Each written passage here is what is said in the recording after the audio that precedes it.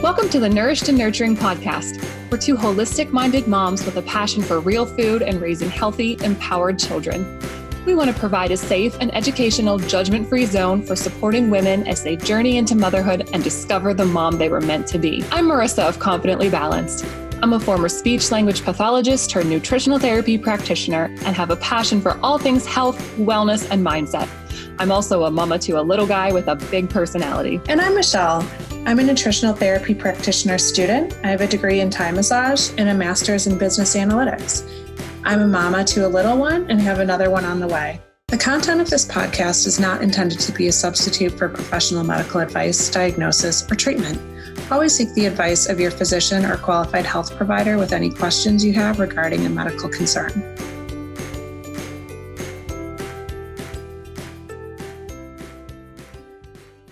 Hello. Hi, friend. Good morning. Good morning again. Look at us. 2 mornings this week. two early ones in a row. We're doing it. Yeah, totally. Stuttering. I'm excited for today just to kind of catch up because I know we've been chatting a little bit, but we haven't really shared. I know. Yeah, some things I haven't been able to keep in, and I'm just excited. But other than that, we can actually sit down and talk through things like pregnancy and mold and all the things. But the mold does not sound exciting, but I have some things to say about exciting. Because it's going in the right direction. Yeah, thank goodness. But yeah, and just in general about the podcast, I'm so excited. This is what episode 19. I'm usually the one who knows this. 19.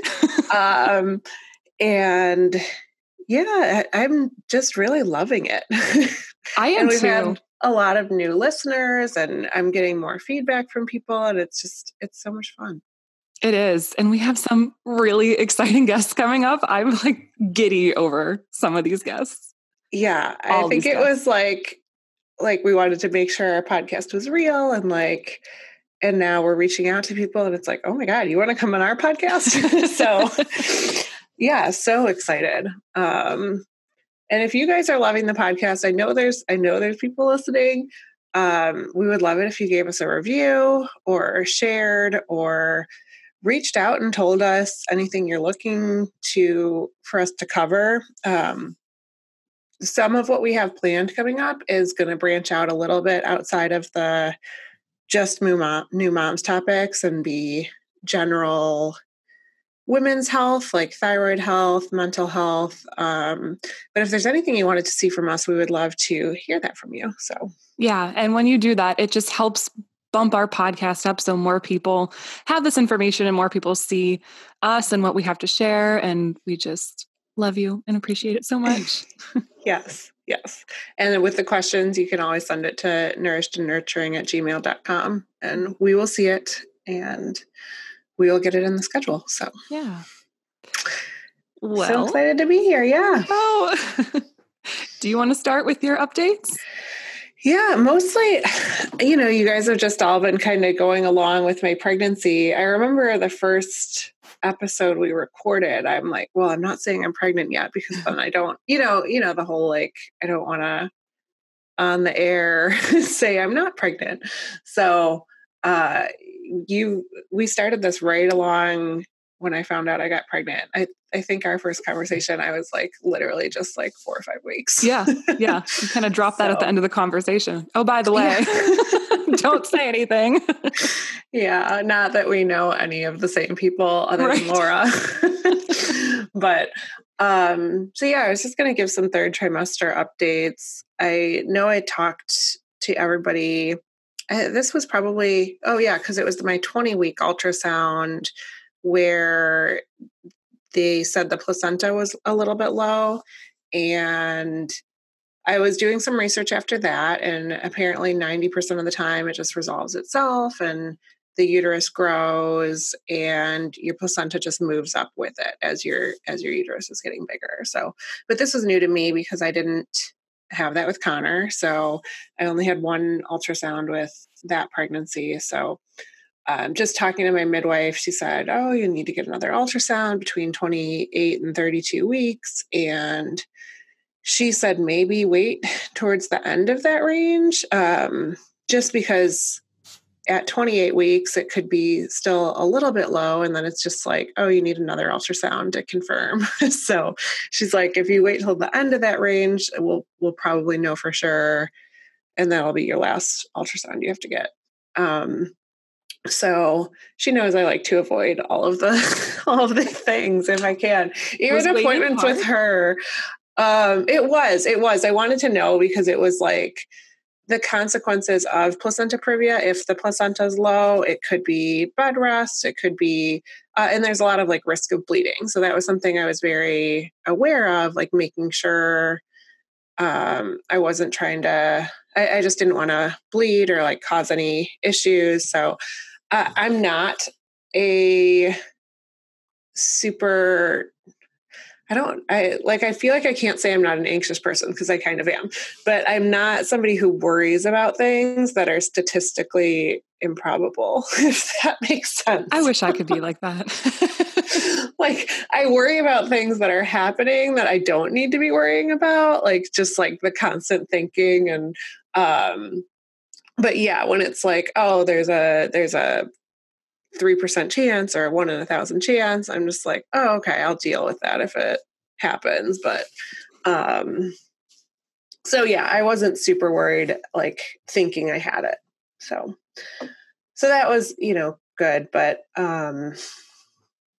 it was, I wanted to avoid the extra ultrasound. And also I'm doing this like retreat. We talked about the retreat I did in, whatever month that was out in LA. And I'm going to do the next one in 3 weeks from now. So I'm really excited about that, but I was waiting to book anything until, again, knowing that I wasn't going to be on bed rest and that I was safe to travel at 35 and a half weeks pregnant. Yeah. So yeah, and that was kind of what I had the ultrasound on Friday at 31 and a half weeks. And it was kind of magical, and it was cool because the guy came to my home, and this is just one of those crazy things where that was cheaper than me having to go to the hospital to get it. Like, sitting in a waiting room, driving there, like all of that, like, he just set up and looked at it, and I'm like, I wish I did that with the first ultrasound. I was way more comfortable, saved money. But I try to do the right thing and go in network through my insurance, and it just never seems to help me. But anyway, so Scott was there. He was just kind of like getting ready for work, and I'm like, come over and see the baby. And there's just this one shot where he was checking the placenta of the baby was head down. Like you could see the position in my pelvis, and you saw the placenta on the side and the baby just kind of tucked in there. And I'm just like, oh my God, this baby is ready. Like, cause, at the 20-week ultrasound, they're just kind of like sideways and floating around. And, so it was kind of magical to see. And for me, it was like, yeah, this is, I don't know. It's coming. It is. It's so exciting. So yeah, I know you had some 2 weeks today. Yeah. Wow. Yeah. I know when you were here, you were talking about worrying that the baby wasn't going to be head down. So that had to have been a huge relief to see it and just know. Yeah. And again, it's not like a worry. I just like, if there are things I can control, I want to do everything in my power to like, I need to walk more. I need to do all the yoga and like make sure, all the spinning baby stuff, which I haven't done once. I've opened the video. That counts for something. Yeah. I mean, I watched it a little bit and I've been more aware of my positioning, like just trying to sit forward, let the belly hang out. But yeah, I haven't done the whole routine, but yeah, baby's head down and we're getting ready over here. Connor's watching Daniel Tiger become a big brother. And we'll probably get ready to just set up the stuff. And I said 6 weeks before my due date, we could start putting things up. It's just, we really don't have a lot of room because we're in a 2-bedroom but it'll be good. And I think like seeing the Daniel Tigers episode where Connor was helping set up the baby's room, and that was helping him adjust. Like, I think that'll be good for him too.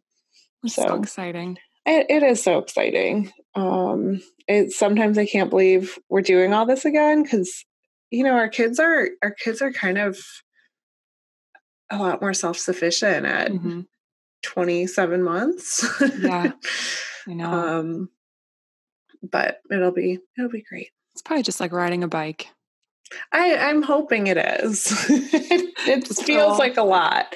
And I did start therapy last week. And I mentioned that this was something my midwife wanted me to do with my first pregnancy in case I had postpartum depression. Like, she didn't know me as well then, because I switched at 32 weeks, and that was like on my list right away, is go find a therapist. And but this time I took it upon myself, like, oh, I think that's probably still a good idea. There's some of the stuff around the breastfeeding postpartum.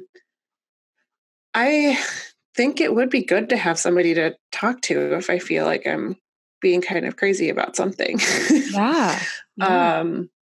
So I've talked to Scott, and I want him to be able to call me out too, but maybe in a safe space, because if it's in the middle of me, like, I just finished pumping and I'm crying because I didn't get enough milk, like, that's not the time to be like, you're obsessing about this too much. Right. So I'm kind of just trying to prepare for that postpartum period, and trying to set myself up as well as I can. So, some of the things I wish I did with my first pregnancy is just setting up that care and making sure I make time for it. So the things that I can do in my home, like get a massage therapist or a lactation consultant, or I don't know, just, I mean, this is how I do self-care. I do a lot of like acupuncture and like making sure, but it helps you're talking about what's going on, you're getting somebody's perspective. And if there's a real problem, they're usually going to see it. And I just felt kind of too overwhelmed to leave my house with Connor really early. So we'll see. I want to make sure I'm making time for these things. But I do remember going to the chiropractor at like 5 weeks postpartum maybe. And it was really easy to just bring him. He slept the whole time. And so if I go to therapy, I can bring my baby, I'm sure. Or make it work for sure. Yeah. So I'm excited. Like, just it also kind of feels like, I'm going back into this dark hole of 4 months where I have no idea what's going on, but I'm trying to prepare for it. So. I think that's great. You don't really know what you're getting into with your first, and then it can be a little bit of a slap in the face, but just having those supports, that's something I wish I would have done. So yeah, that's incredible. Well, and I'm excited. That's something, we have a guest lined up that wants to talk about the postpartum mindset, and I'm super pumped, and I want to get that in now, because I'm like, if there's more I can be preparing, absolutely. I am happy to do that. So, and then I did get some new blood work. I think it was taken at my 28-week appointment, and then I just found out at my 30-week appointment. So I ask for additional blood work from what they do, just because I want to see nutritionally where I'm at. So they tested iron, vitamin D, B12, thyroid. I think thyroid is just so important to keep getting tested during pregnancy and postpartum. And even if you've never had autoimmune thyroid, it can show up postpartum, which is crazy. So, and my midwife will do that at my 6-week appointment. And it's nice that, you're there anyway. So you have somebody to take your blood. A lot of times it's a lot to go to a doctor's appointment, especially I want to get blood work. But so I might still get some more in this pregnancy. But what I found out was my T3, so that's the downstream thyroid hormone, is low. And that's where you often get symptoms of low thyroid, is when this T3 is low. So kind of sluggishness, tired, cold, low metabolism. So this is the lowest I've ever seen that number. But I guess it's also kind of the T4 to T3 conversion does slow in pregnancy. So it's not super abnormal, but something I want to support. So I started your method of the frozen Brazil nuts. Yes. And then so iodine and selenium are both minerals that support the thyroid. General things that support T3 are reducing stress and increasing movement. So I am trying to make an effort in those things. I don't think I'm going to hugely move the dial on my T3 number in the last couple months of pregnancy, but now that I'm aware of it, it's just making me extra like, okay, I'm glad I'm working from home. I'm glad I'm trying to step back from some things and just support myself the best I can. So my vitamin D, that was low when I got it tested in my first trimester. It was at 32. Now it's at 44, which according to everything I'm looking at, it seems about perfect. So I'm going to keep supplementing because I want to have plenty, have it in my breast milk, but I'm happy about that. So I've been supplementing since I got that reading back then, and lots of salmon roe. Yeah. So, and then everything else was, my iron was low as well. And that was something I wanted to talk about because we both really like the Seeking Health prenatal, but it does not have iron in it. A lot of prenatals will have 25 milligrams of iron in the prenatal, which can cause some morning sickness or nausea or constipation if you don't need that iron.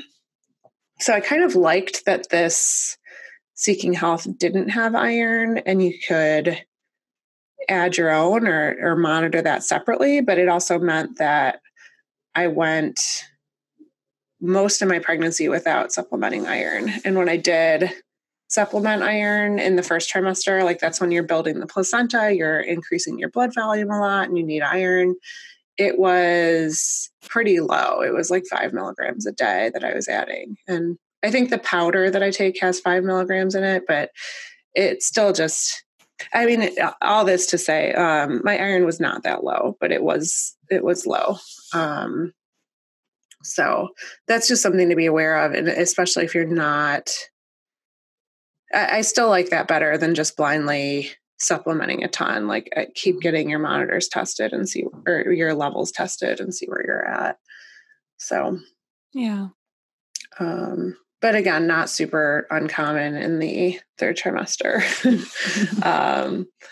So that's just something like, craving chewing ice is something that's a big thing you hear from pregnant women, but that usually signals low iron. And that's something I've really started aggressively supplementing with iron. And I still have this like chewing a bunch of ice cubes. I'm like, oh, it's probably not better, but I might get that tested again at like 36 weeks just to see where it's at. So, yeah. Wow. Yeah. It almost kind of made me feel like the last month, I just feel like I've been kind of dragging, and that blood work, again, even though it wasn't that bad, they're both things that make you tired. And it made me feel kind of justified. Like, oh yeah. Like, yeah, you know what? I've rested and I needed it. But I'm glad I have this information now because I think I'm already feeling a little bit better from some of that support. Good.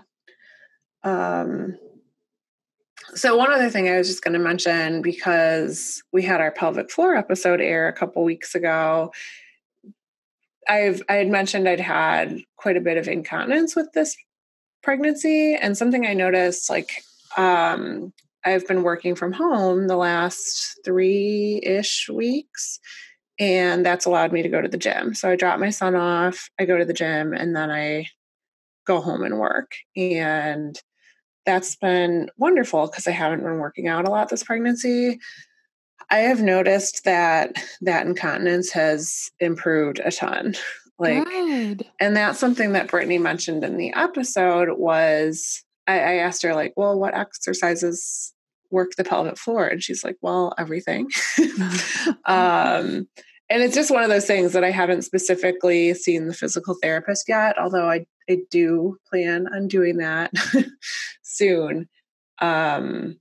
It's still improved quite a bit. And it's like, okay, moving, trying to work what you can, being safe, being aware of that bulging. So like that football looking thing in the middle of your abdomen. When you're pregnant, you don't want to be doing core exercises that bulge like that. You kind of have to learn how to tighten internally. So the muscles that are deeper down, so that's where that exercise is going, not on the abs that are in the front. So yeah, I started working with a personal trainer, and I'm not doing any quote unquote core work unless it's with her. Yeah. But so yeah, I think everything's been moving along, and Good. yeah. So there's just a lot. Yeah, there's a lot to process in pregnancy, but I'm just like super into this baby now. Thank goodness. Well, all the kicks and I don't know. It's a really special time. I loved being pregnant. Yeah. I really did. Minus, the broken foot situation, but The what? The broken foot situation. Oh. Everything else was great.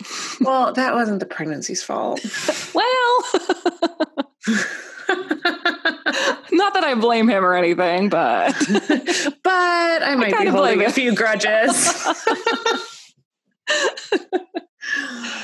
All right. Well, yeah, I'm excited to hear your updates too. Okay, so I'm going to start with my son. We transitioned him a week and a half or so ago to a big boy bed, and it was completely unplanned. I was on Wayfair just looking for a bookshelf. That's all I wanted, just a bookshelf. And somehow I saw these beds, pretty good beds, for way on sale. And he saw a picture and he was saying, big boy bed, big boy bed. So then all of a sudden I'm ordering this big boy bed. All of a sudden I've spent 10 grand and I can't fit all this furniture in my house. Oh my gosh, it was crazy. It was such a good deal though. I got the frame, and it was a good frame, like pretty non-toxic, for about $140. Nice. And a really nice mattress for cheap too. So, I mean, it was a good deal, and of course the first night was magical. And we got one of those things that you kind of like a netting mesh thing that you put on the side, because he sleeps like a maniac. He's everywhere. But the first night was great. And every other night since, the honeymoon period, for a couple nights, he was up between like 3:30 and 5, just wanting a snack and wanting a book read and just all the things. So it was an adjustment, but he's pretty much not napping anymore, which is great for me. Just awesome. Wow. So, but he's been pretty good about staying. We put one of those things on his doorknob, and I don't know what they're called, but it's one of those like spinny things, so they can't really get a grip on it. Oh, you've seen those. So I know what you're talking about, and I need one immediately. Yeah. Get at least one. They're great. Okay. So he's not busting out of his room, but he has the freedom to get down and play, and that's his choice. And there's been a couple times where I found him asleep in his chair or asleep on the middle of the floor. So he's figuring it out. But man, those nights where he was up it was like clockwork, 3:30 to 5, just having some major flashbacks to newborn days, and just like, oh my gosh, can we ever do this again? Because I'm tired. Not the good kind of flashbacks either. The good kind. The cute baby, no, just, oh my God, could I sleep ever? But it's kind of cool. It's crazy to think that he's at this point, and he looks so small in this. It's just a twin, but it's crazy. But he loves it. He's so excited. He says, it's the most comfortable bed I've ever had. Oh, he likes to be the big boy. So it's fun. I had grand plans to start potty training when we got back from Christmas and everything, because my husband and I were both still home, and this transition was enough. So we're going to give that a couple more weeks, but yeah, he loves it. So that's been one thing. I also wanted to talk about the mold situation. And I know I haven't gone into an extreme amount of detail about that on here, like kind of like how we found it and all of that. But long story long, I took a urine test. I think it was at the end of August or very early in September, because I had been experiencing symptoms since we bought this place, and pretty extreme ones too. And no one could really tell me why. So just me being a part of the nutritional therapy community that I am. And I'm so grateful for that, because I'm not sure without that, I would have had any answers at all.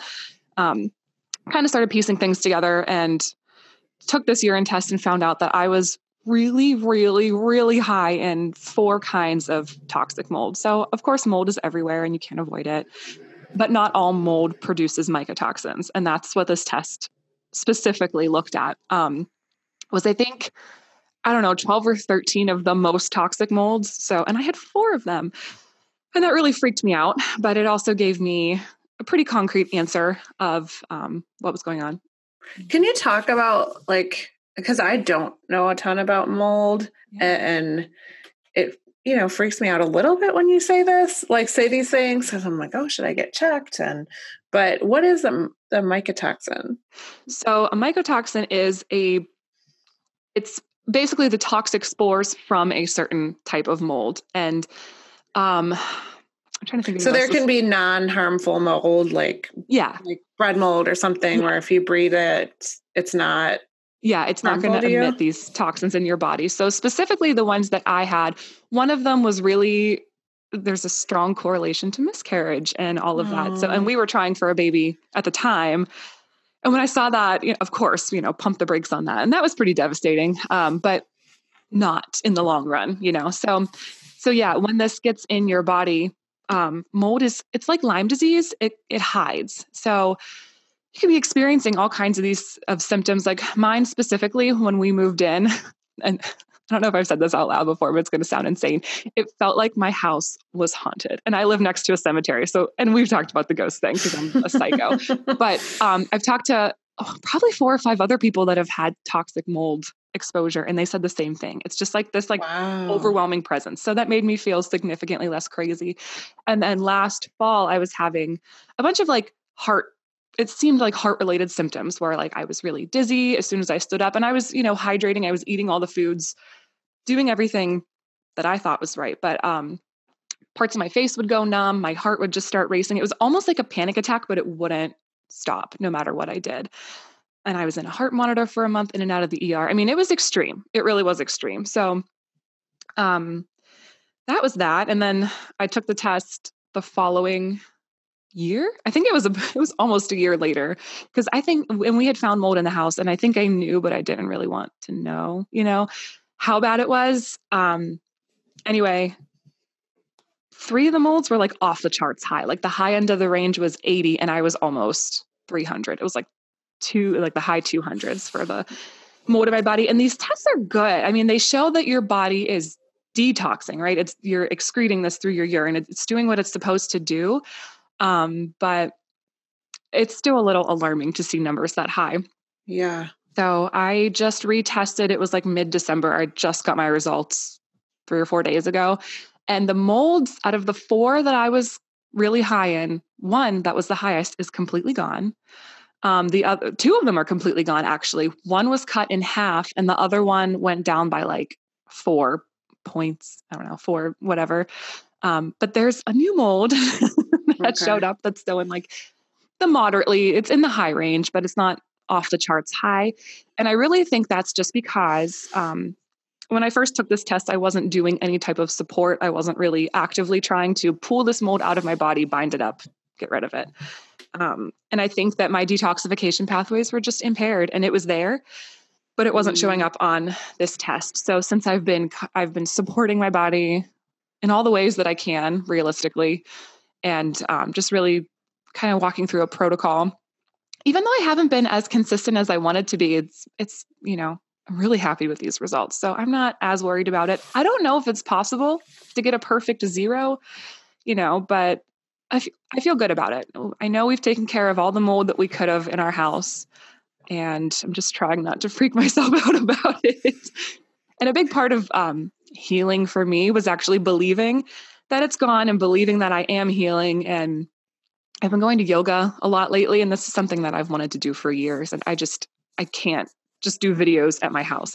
I need to get out and join a studio and do it. And that's been really awesome for me. Just the whole mindfulness piece. I feel like I've been really introspective the past few months, and I don't know, it's related, but it's not, but it's been really helpful for me for this whole healing journey.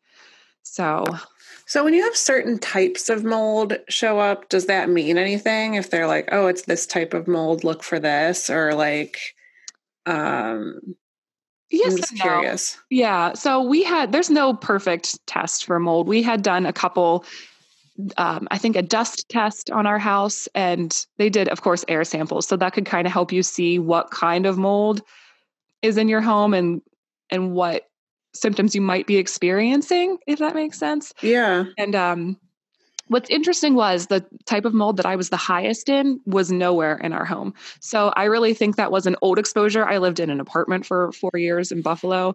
And I know we had water damage in that apartment. So I think maybe, and of course I'll never have a definitive answer, that postpartum, I had a really horrible, horrible, horrible time with anxiety and it was unexplainably bad for me. But I'm wondering if I weren't exposed to mold for that long, and that just kind of like brought everything to a head, because your body does all kinds of crazy things postpartum. And I think that was just in my body from living in Buffalo. And yeah, when I got here, my body was detoxing because I wasn't as stressed out. I wasn't as, doing all the things. I wasn't going to work. I wasn't going to school.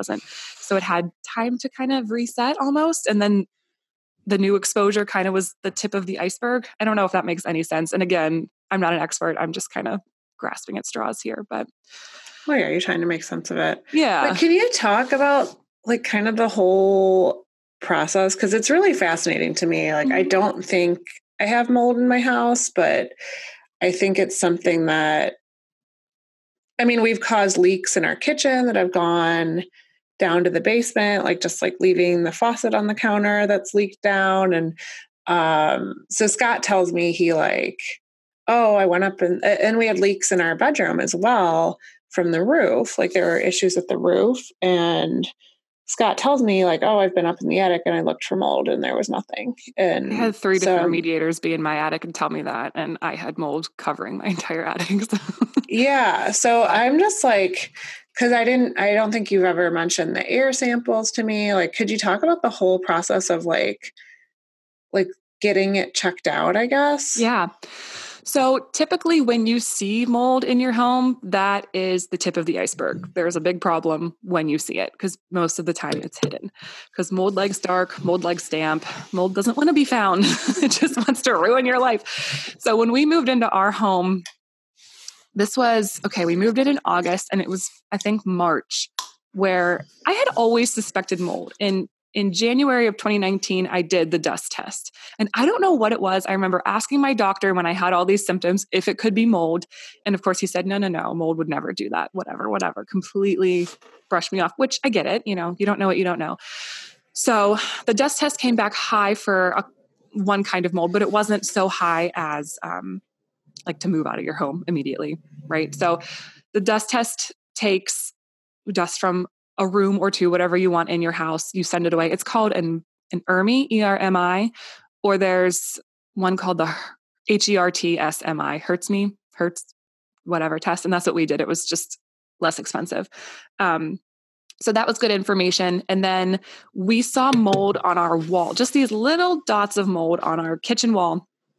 And the previous owners, long story there, they were horrible, but they painted over just the mold spots, right? Like the wall was white, but you could see just an off-white cream color type of paint just where the mold was.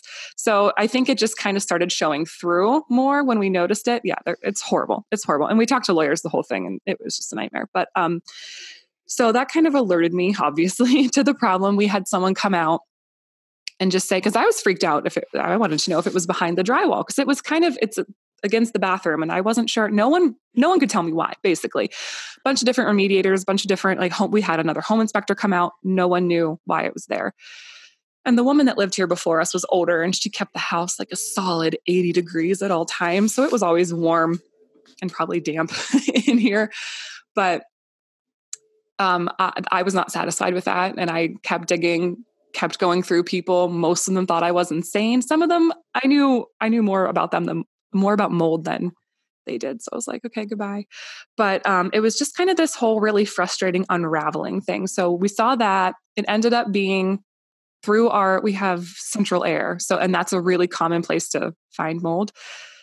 And it was all through the ducts. So we had to get that cleaned out, obviously. And then it ended up that our shower shower fan was just venting right into our attic, and all that moisture just got stuck in the attic, and it was just filled. It was filled with mold. So we had that remediated too. But yeah, I mean, it's a little scary. So if you have a leak, typically if you're not like venting it out, fanning it out, drying it out within 24 to 48 hours, there's probably going to be a mold problem.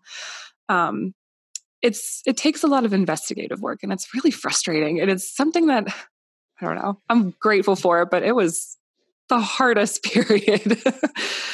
So the dust test is something you collect yourself. Yeah, you collect it. There's a company that I used, and I can't remember, Mycometrics maybe.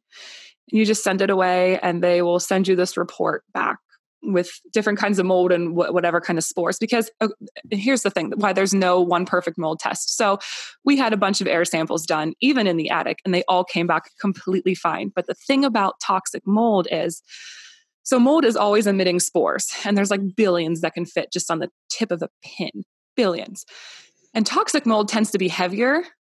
So whenever you're doing an air sample, you're probably not really getting spores, right? Because they compare the outside air to the inside air. And if the inside air is higher than the outside air, you have a mold problem. But a lot of times the air samples, I mean, I know a girl who her whole bedroom was mold that you couldn't see. She had to rip down the drywall.